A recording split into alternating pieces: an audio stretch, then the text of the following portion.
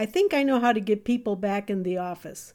Put a bank of washers and dryers in the conference rooms. Hear me out. I have been working remotely for nearly a year. While I sometimes miss being in an office and the camaraderie it fosters, working at home does have its advantages. First off, no commute. This saves loads of time and wear and tear on you. You can usually sleep a little later and are better rested for the workday. You save money on lunches. You are generally eating at home, so there's no temptation to grab something quickly from a restaurant.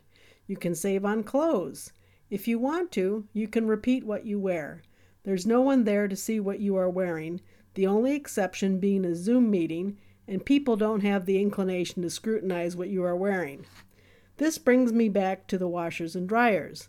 When you are working outside the home, most everything is crammed into the 2 precious days of the fleeting weekend: errands, activities, and chores. One of them being laundry. I can't begin to tell you just how satisfying it is to throw in a load at lunch. It is so nice to know you can get a little ahead in the chore department during the week. I do realize that it might be cumbersome for workers to lug their laundry with them, but just think of the delight of having clean laundry. I'm Rosie Klepper, and that's my perspective.